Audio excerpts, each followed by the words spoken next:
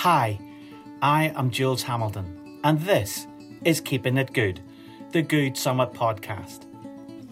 Today on the podcast, I am delighted to be chatting with member of Dáil Éireann for Dublin South, Ivana Bacik.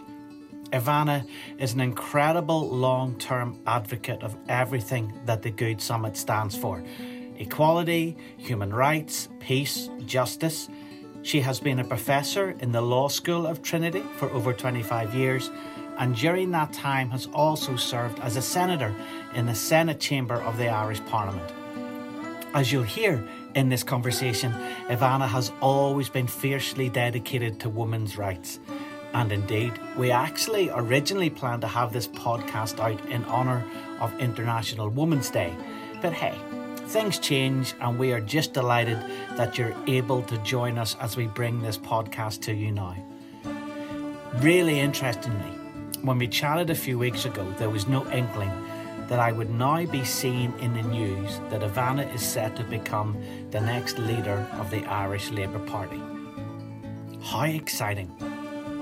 And this was an enlivening conversation about how young people, and especially how young women, need to be more involved in social transformation, and what they need to do away with boundaries that hold us back in making a positive difference to the world. It was amazing to chat with Ivana, who really is making a positive difference in the world. I'm sure you'll enjoy the conversation as much as I did.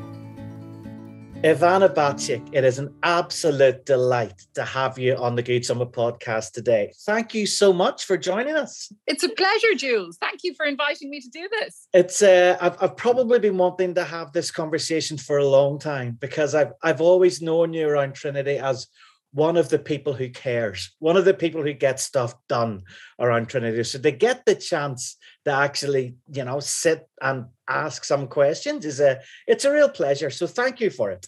Can I just begin and say, tell us your story. Who are you and what brought you to where you are now? Well, look, first of all, thank you for those lovely, kind words about being somebody who gets things done and who cares. I really appreciate that. Although the slogan, get things done, I think has been somewhat taken over or hijacked by a certain Prime Minister of a neighbouring island. But anyway, who am I? Well, I'm now, since July of last summer, or since July of 2021, I should say, I have been elected as the TD, or Teach the Dála, Member of Parliament for Dublin Bay South, which is my home constituency. It covers Dublin, South Inner City, right down as far as Terranure, Kimmage, Ringsend, Sandymount, up through Ballsbridge, Donnybrook, Ranelagh, Rathmines, and my own area of Portobello. So it's a big constituency, it's a diverse constituency, but it's wonderful to have been elected to represent people here, and I'm really, really enjoying my work in the Dáil. But before that, of course, I was a senator for 14 years, in fact, since 2007, representing the graduates of Trinity College Dublin, where I also had the pleasure of teaching criminal law and criminology for many years, and indeed where I was a student before that in the late 80s. So, I grew up in Dublin, but in fact, we moved around quite a lot until I was 14. So after that, we've been in Dublin, I suppose when I was a student in Trinity, I was taken to court and threatened with prison, along with my fellow student union officers, for providing women with information on abortion. This is women and girls in crisis pregnancy. And that I suppose was a pivotal time of my life. And it certainly marked a political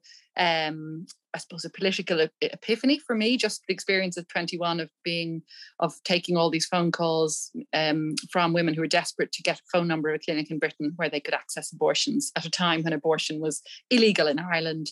And indeed, we in the students' movement were threatened, as I say, with prison for giving this information. So I've been involved in the pro-choice campaign, women's rights campaigns ever since, and was really glad to be involved in the repeal of the 8th Amendment in 2018. So that's a potted political history. Wow. Take us back to being 21. Take us back to the few years before that made you care, because you don't just decide to stand up for women's rights and oh my goodness, threatened with prison and so forth. That doesn't just happen. Take us back before that. What made you you? Well, thank you. There is a long history, and I suppose I was giving a very brief summary there. I mean, history is, you know, Yeah, that you know, when I was in school in the early 80s, in 1983, there was an amendment to insert a protection for the right to life of the unborn into the Irish Constitution, and known as subsequently as the Eighth Amendment. And of course, that, as we know, passed. But this had the effect of really devaluing the lives of women. And to me, you know, as a 14-year-old in school, it was something that I became very aware of, because my mother was and is a very strong feminist, and she had brought us up, myself, my sister and my two brothers, to be very much an equal opportunity household. Gender equality is the norm I'm happy to say, in our family. And so mum was one of the few adults, I suppose, we knew in Cork at the time where we were living, to be opposed to the amendment, along with her friends, you know, but the bulk of people certainly in Ireland obviously voted for the amendment, despite the fact that it was going to equate the life of the pregnant woman with that of the fetus or the unborn. So, and, you know, there were many like Mary Robinson at the time who predicted this would lead to really tragic cases, as sadly it did, to the X case, among other tragic cases. So, you know, when I came to Trinity in the law school in the late 80s, then it was I was studying law. I was really so privileged to be there at the time when, you know, Trinity was a bastion of liberalism and progressive values in an Ireland that was very, very conservative, very Catholic, very conservative, where contraception was criminalised, where homosexuality was criminalised, and certainly abortion was criminal. And I suppose, you know, through my and really because of my mum's influence, I became active in the feminist movement on campus, the women's group, which was very strong, and the Students' Union, which was also very strong. And then I joined the Labour Society and the Socialist Society. And again, it was all of a piece with being on the left, with, you know, wanting to stand for values of equality primarily, and just because of seeing what was happening with women and indeed LGBT people in the wider Irish society. So it's really my mother's influence. It's a roundabout way of saying I owe it all to my mum, Jules. Yeah, no, but what, you know, it's incredible that something so formative in Irish life and society happened at a time whenever your life was also completely formative, and you were, you know, as a 14-year-old, without being cliched, you're deciding who you want to be. You know, that kind of like 11, 12, 14, 15, 16, that's the first kind of stage whenever we as individuals really, if we have the courage and if we have the right people around us, get to kind of begin to decide what's really going on in the world and the part that we want to play in it. And so you had that's quite a dramatic start for you. So you were politicized by the time you came to college. You mentioned the Students' Union.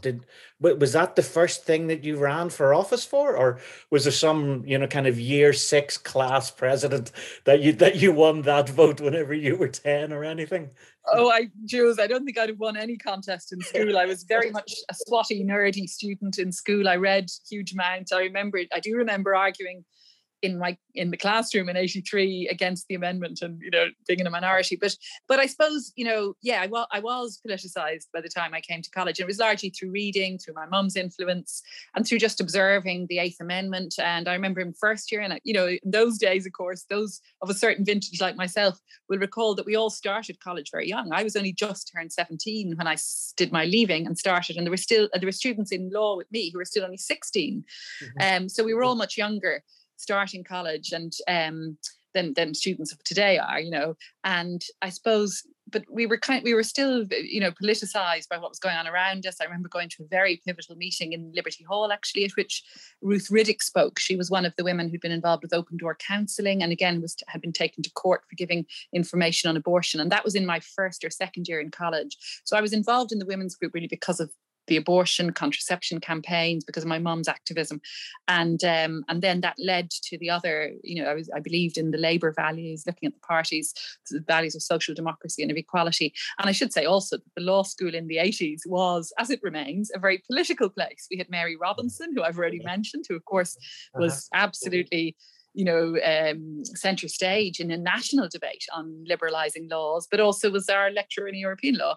And Mary McAleese, who also went on to become president, lectured me in criminal and was my tutor. And then, of course, the wonderful late Kader Asmal, who went on to become Minister for Education in one of the ANC governments in South Africa. And he was an inspirational lecturer, as were so many others. And I might mention also William Duncan. You know, we were very, Jared Hogan, who's now a judge at the Supreme Court. So we were really lucky to have these lecturers who were very engaged in national public debates and in really making change nationally. And I suppose they became really, role models for many of us at the time, including myself. Ivana, we have done a little bit of research on people who are listening to this podcast and connecting with the Good Summit. And interestingly, we are really in the kind of 18 to 35-year-old females. And, last year, for example, in the Good Summit, we had, it was the first year we had a bigger percentage of female speakers and presenters rather than male. And maybe we knew who we wanted to connect with. So to get a kind of that young adult female moving into leadership, for that to be kind of the biggest percentage of our listeners is really interesting. What are your words to them? Is it easier? Is it harder now? I think that's a great question, Jules. And in my by-election campaign last year, I was just so thrilled to have so many young women joining the campaign team, getting involved. And, I'm inspired by my own students in Trinity, and we have more women than men studying law now for quite a number of years. But, wow. The students we have would be very, very politicized, very active, very, really creative and imaginative and politically engaged. And certainly repeal of the 8th wouldn't have come about, or indeed marriage equality before that wouldn't have come about without this very politically engaged younger generation. And so it's brilliant to see that. So I think first of all, clearly the context is much better nationally. And so, because we are in a much more liberal society, much more diverse, Ireland of the 80s was very monocultural, very, as I said, very white, very Catholic, very male dominated. Things have certainly changed, and it's somewhat, it's brilliant, but it's also rather surprising for somebody of my age, 53, to see Ireland being held up internationally as a beacon of progressive values, because for so long we were behind the rest of Europe on our laws on, as I say, on LGBT rights and on women's rights and on social and economic equality more generally too. So it's great to see that change having happened, and that does make it easier for today's generation of young women. My own daughter is very teenage now. On the other hand, there's still a great deal out there to challenge, and brilliant Trinity students organising Reclaim the Night marches. It's great to see that, but at the same time, again, it's. I think it's sad to know that young women today are still have to do that and still have to take public stances against gender-based violence and violence against women. And we've seen, the hideous murder of Aisling Murphy. We've seen just, a realization that, violence, sexual harassment, everyday sexism, that phrase, casual sexism and harassment of women, young women, but also older women, that this is still persistent in our society and pervasive, and we have to challenge that. So I think obviously the toxicity of some of the debate on social media, and particularly the misogyny of some of the debate on social media, is very troubling. And that's obviously a new phenomenon. I used to get spat at on the street, and I used to get hate mail delivered in the old-fashioned way by post. But now I think on social media, people feel they can be really horrible anonymous because it's anonymous. And so we have this phenomenon of trolling, and that's very serious. What did hate mail come to you as? It's very easy to say to look at that now. We can just look at your Twitter feed and see what you have to put up with. But whenever you got letters, people took the time to do that, right? What were they complaining about? I still get the odd handwritten or typed letter by post, but it's rarer now. Yeah, I when I was president of the Students' Union, obviously people would write and because this was 89, 90, we were the only organisation publicly giving information on abortion to women in crisis pregnancy. So we were a target of a huge amount of abuse by post. People would call into the office to abuse us, and I was physically threatened and so on. So that was a reality then. I'm glad to say those voices are very much in a small minority now, clearly. But there's still, as I say, that kind of toxic aspect to some public debate that's really unfortunate. I hate, for example, hearing about the homes of public representatives or politicians being targeted. I feel like no matter what your political view, shocking.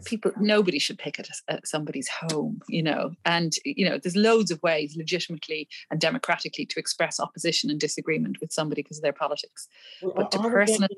Are we getting more divisive? Is the world for politicians like yourself becoming more dangerous? Well, certainly, there's a highlight now on security of public reps, of legislators and of Oireachtas members and council members. There is that focus now, I think, because, again, looking at what's happened elsewhere, we see the terrible murders of Joe Cox and David Ames over in Britain, and that's really been quite shocking. And certainly the Gardaí are very conscious of, again, a very small number of people who have unfortunately taken quite nasty steps in targeting different politicians, particularly those currently in government, But so I think there's an awareness about it, but it was always there. There was always that strand of nastiness. Social media and online forums certainly give more space for it, perhaps. But, we always have to remember this is a small minority, and generally people are great. And, I'm out canvassing every week in Dublin Bay South, and, you just meet such goodwill and such great engagement. People who may or may not agree with everything I say, but there's great political engagement. I love that. And I think that's the level for most people that we're at. It is, one doesn't want to overemphasize the nastiness.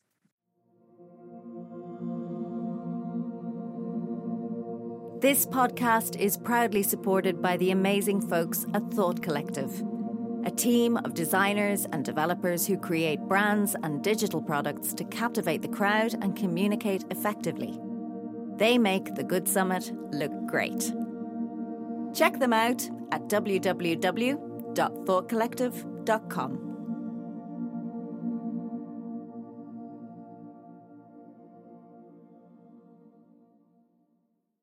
Can I ask you? You mentioned a report. Whenever you chaired one of our panels, you chaired two of our panels at this year's Good Summit, and it was great to have you with us. You mentioned a report on things that hold back equality, and you had 5 C's, and there was cash, culture, lack of access to childcare. There was confidence, and then there was where you are bucking the trend. There's female candidates, I think, was the 5th one, if I remember correctly. Can you talk us through them? Because this sounds like it's just real cultural shift, to have more women in leadership, to move common good forward in a wider spectrum. It seems that those things really are vital. Can you take us through them? Yes, thank you, Jules. And you remembered very well that it was a pleasure to be at the summit with you before. And I did refer to the report. It was a report I wrote for the Justice Committee, the Oireachtas Justice Committee in 2009. And in fact, it was unanimously accepted by the committee and we went on to change the law as a result. It was a report on women's participation in politics. And at the time, 2009, not ancient history, there was huge concern about the low numbers of women in politics. I was first elected to the Seanad in 2007, and I was very conscious how pale, male and stale both Dáil and Seanad were at the time. There was less than 1 in 5 TDs were women, for example. So, I wrote this report to the Justice Committee. We looked at the evidence, and we found there are 5 C's. We called it the 5 C's. It's entered the lexicon now, I suppose. The 5 C's that hold women back, and 4 of them apply in every career or walk of life. So those are the first 4 you mentioned: lack of access to childcare, lack of confidence, an old boys culture, and lack of cash. Women earning less than men, women tending to have less confidence than men, an old boys culture that persists across law, which I'd be familiar with, but in academia, in every sector. And then, of course, the childcare issue, which is a huge obstacle for women's career progression generally. And because men don't take on their fair share, we shouldn't always be focusing on the women. It's men who aren't taking on their fair share. So we recommended those 4 C's need to be tackled in a whole range of ways. But there's a 5th C in politics, which is candidate selection procedures. Mm-hmm. And that is where we see political parties, largely because of culture and because of just tradition and, again, the old boy network, political parties were failing to select enough women to stand for elections. So our analysis showed that in previous elections, there'd actually been many constituencies where there were simply no women candidates of any party. So if a voter wanted to vote for a woman, they couldn't. So it was holding back voter choice, and it was clearly holding back women. Parties were not selecting women. And, every party, let's put it this way, it took me a long time to get selected as the Labour candidate for Dublin Bay South. This is the reality across parties. So, whenever they do, you go and get elected, which is fabulous. See? My favourite headline, Jules, was overnight success after 30 years. So that was it, following my election last summer. I summed it up. But I suppose what our recommendations were, that we needed to have mentoring networks, we needed to address the gender pay gap, we needed to put in place childcare and indeed paternity leave. But among the recommendations was a specific one to target that the political parties holding back of women. And this was a quota. And it was very controversial. We recommended it, but happily we managed to beat back the controversy, win the argument. And in 2012, a quota law was passed. And that requires political parties in Ireland to select at least 30% of their candidates of each gender. It's gender neutral, but effectively it means a party can select no more than 70% of their candidates who are male. That's really what it means. Yeah. And parties have had to comply with that, or else they risk losing half their political funding. So it's a big stick. Oh, wow. The carrot, of course, is you have to bring forward women, and that makes you better, more attractive to many voters and so on. And in fact, our research showed, and the research by political experts, science experts, shows that women, when they stand for election, are as likely as men to be elected. The voters don't have bias. The bias is within the party structures. And, the gender quota came into effect for the first time in the 2016 general election. And there was a dramatic rise in the numbers of women elected, from 16% of TDs up to 22%. Now, we stagnated. I'm only the 37th woman out of 160 TDs. We're only at 23% currently in the Dáil. It's terrible.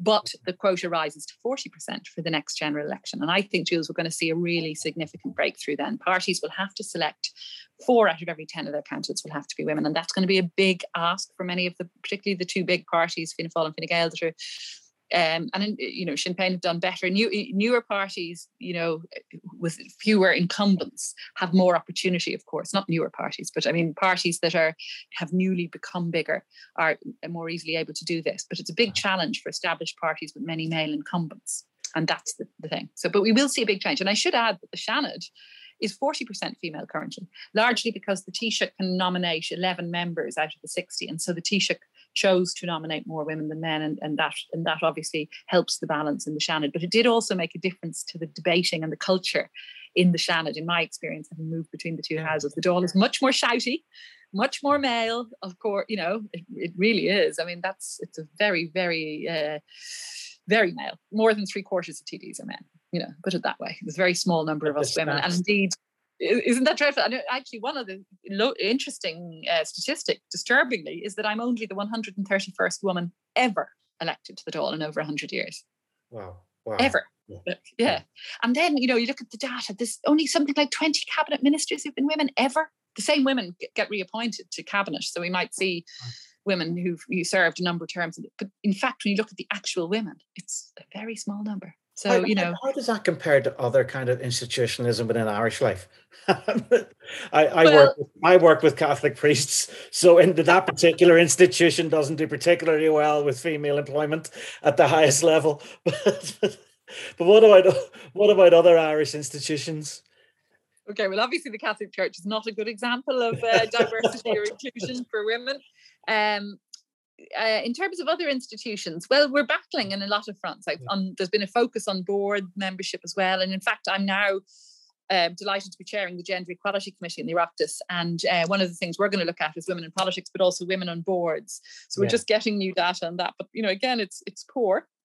So government departments, banking and education and healthcare. In education, yeah, I mean, there's these 4 C's that hold women back across these different, all of these different areas. There's some, we did a report on women in law some years ago. I authored it with Catherine Costello and Eileen Drew, actually for the Department of Justice. And, again, we found this having children at the point where women were tending to have children in their 30s. That was when women's careers in law were then being impeded and slowing down compared to their male colleagues who'd started at the same time as them. So there's a lot of work needs to be done across the different sectors. How we compare with other countries, again, if you look at other countries, we took the quota law from Belgium, actually, and Spain, both of which had started from a similar point to us in the 90s and had really increased their numbers of women in politics through quotas. So, you look at what works elsewhere and really positive action measures is the answer. And actually, I was a strong supporter of Mary Mitchell O'Connor's women in STEM subject professorships, which again were controversial, women-only professorships, but she made the point, and she was right, that you have to take positive action to bring forward women in areas like STEM, like science, technology, engineering and maths, where there's just so few women coming through. And so positive action is essential there. So the Good Summit is all about common good in the world. Where is there positive social transformation? And you have been outlining some of the positive ways and some of the trends in terms of female participation, and certainly in the political realm. You have been a fantastic advocate in that, and as you say, overnight success after 30 years. Absolutely, that's a brilliant headline. What are the things that you are seeing that are giving you hope in that? Where are some of those really positive, transformative things that get you excited about what's happening in Ireland or around Europe at the minute?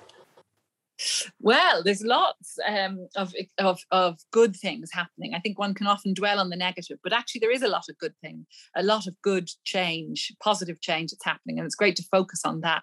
And certainly in Ireland, the way in which our laws have changed, as I say, the fact that we have now become really a beacon of hope that our laws are moving forward on women's rights and on LGBT rights in particular, at a time when other countries, and you might think of the US, for example, where there's been a sort of backward shift in the past. So that backward, meaning backward into sort of conservatism. So I think that's very positive to see. And it's also positive to see, the alliances across Europe with progressive movements, with young activism, youth activism. That's really great to see. What I suppose what I love seeing is people coming together constructively to work on that shared values and common values. I think what's awful to see is where, for example, the forces of the left or of feminism or of LGBT rights, where there's a sort of disunity or where there's a kind of too much focus on infighting. I don't think that's helpful, because I think in Ireland, perhaps more than anywhere, we recognise there is a side to take, and in the marriage equality referendum, we all came together, women's rights, LGBT rights activists, as we did on repeal, and that's what made those movements so powerful. And we also made sure to appeal to everyone, to tell personal stories, to engage with people's genuine concerns, and always to conduct debate respectfully. So I think, if you were to say what's the big positive thing, I think it's this emphasis on respectful and courteous and civil debate is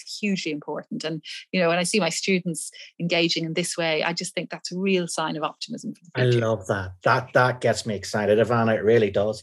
Especially when you look around the Western imagination and you see so much bitter division in political debate. And you've mentioned America. You could talk about the UK and Brexit, and even the stress on this island that has been brought about through Brexit, and that the angst that has been created, and so that sense of where we have seen people come together, and that two brilliant things I loved there. What you said, I loved you said respect, and I loved you said about people telling their stories, and people feel free to actually share who they are, share why they are, and that whole sense of kind of sharing who we are and indeed who we want to be. So maybe in kind of beginning to wrap up, Ivana, let's talk about you. What about the next 10 years in terms of who you want to be and what's coming next? What are you are now in the actual seat of government. You get to have real hands-on effect on the laws of the land. So you're in a real position to do some real good. And you wouldn't be the first person to kind of in that place say it's harder than I thought it would be. This isn't actually where the laws are made at all. But what do you want to achieve there? What do you want to see over the next number of years? Well, thanks for that, Jules. I'm under no illusions about how difficult it is to bring about change. And in fact, as a senator, I brought forward and saw enacted more private members' bills than any other senator. So, I know it's a long process. You have to be patient, but you have to be kind of persistent too, and I pushed government at various stages to accept legislation and worked with them constructively to amend it and so on. And, I'll continue to do that. And I have a few things in the pipeline that I'm working on currently, including reform of immigration laws to make our laws more generous for children, particularly born here to parents who are not Irish citizens, an easier pathway to citizenship for children, working with Minister McEntee on that. But I suppose my immediate focus is, and I've got a gender pay gap law in as well, or coming in. So, but my immediate focus now is the work on the Gender Equality Committee, because we've been tasked with looking at the 45 recommendations of the Citizens' Assembly, chaired by Catherine Day, which itself reported last year on, and it gave us a real blueprint on how you bring about a more equal Ireland for women and men. And we're now to report by the end of this year, 2022, on really instructions to government how you implement these recommendations. And I'm really excited about chairing this committee. It's my first time as a committee chair. There's a lot of responsibility, but it's really exciting to look at, actually, this is how we can bring about change. That's my immediate focus. And of course, beyond that, winning back a seat in Dublin Bay South at the next general election. All politics is local. So, we have to be mindful of that too. Yeah. And so one final question, what keeps you going, Ivana? How do you keep doing all of this? You seem to have an incredible amount of energy and passion. How do you do it? Well, Jules, thank you. Well, I suppose I enjoy it. You couldn't do this. Nobody could be involved in politics if they don't ultimately enjoy it. I get a real buzz. I get a real enjoyment. My kids will give out to me for trying to sound trendy and cool. A real buzz from being involved in politics, and from just trying to bring about change, albeit at local level, where we're trying to get more EV charging points and more cycling infrastructure in Portobello and Ranelagh, that kind of thing. But also at national level, trying to get laws passed on gender pay gap, on better childcare supports, and so on. So these are the sort of things that keep me going. Is that feeling that you're actually in the process of bringing about change, you're being instrumental in bringing about change. I just got Trinity, for example, to adopt a new discounted membership rate for residents in the local community around the Pearse Street area who want to join the gym. Simple, but and it was great that Trinity Sports Centre, Michelle Tanner and her colleagues just embraced that so quickly, and we've done it now, and it's a big positive thing in the area. So I love being part of bringing about change, but also what keeps me going, just good friends, family, of course, and sea swimming, Jules. Unfortunately, I've taken up that pandemic hobby of sea swimming all year round, and that as well is great to give energy. I think you must be the 117th person to tell me about sea swimming, and there's maybe a message in there for me somewhere. It's about time that I maybe jump in myself. Ivana Bacik, thank you so much for your time this afternoon, and please, the incredible good that you're doing in the centre of decision making, please don't stop. I know that a lot of us are behind you, and please keep inspiring the next generation of leaders. Thank you so much for joining us. Thank you, Jules. That was Keeping It Good with Ivana Bacik, brilliant professor, lawyer, member of Parliament, and now leader of the Irish Labour Party. I really hope you enjoyed the conversation and have been inspired by it. This podcast was brought to you by the amazing team. That is Andy Matthews, our incredible editor, and our incredible Stephanie Pepage, our marketing genius. I am Jules Hamilton, and I am inviting you to go into the world and keep it good. See you next time.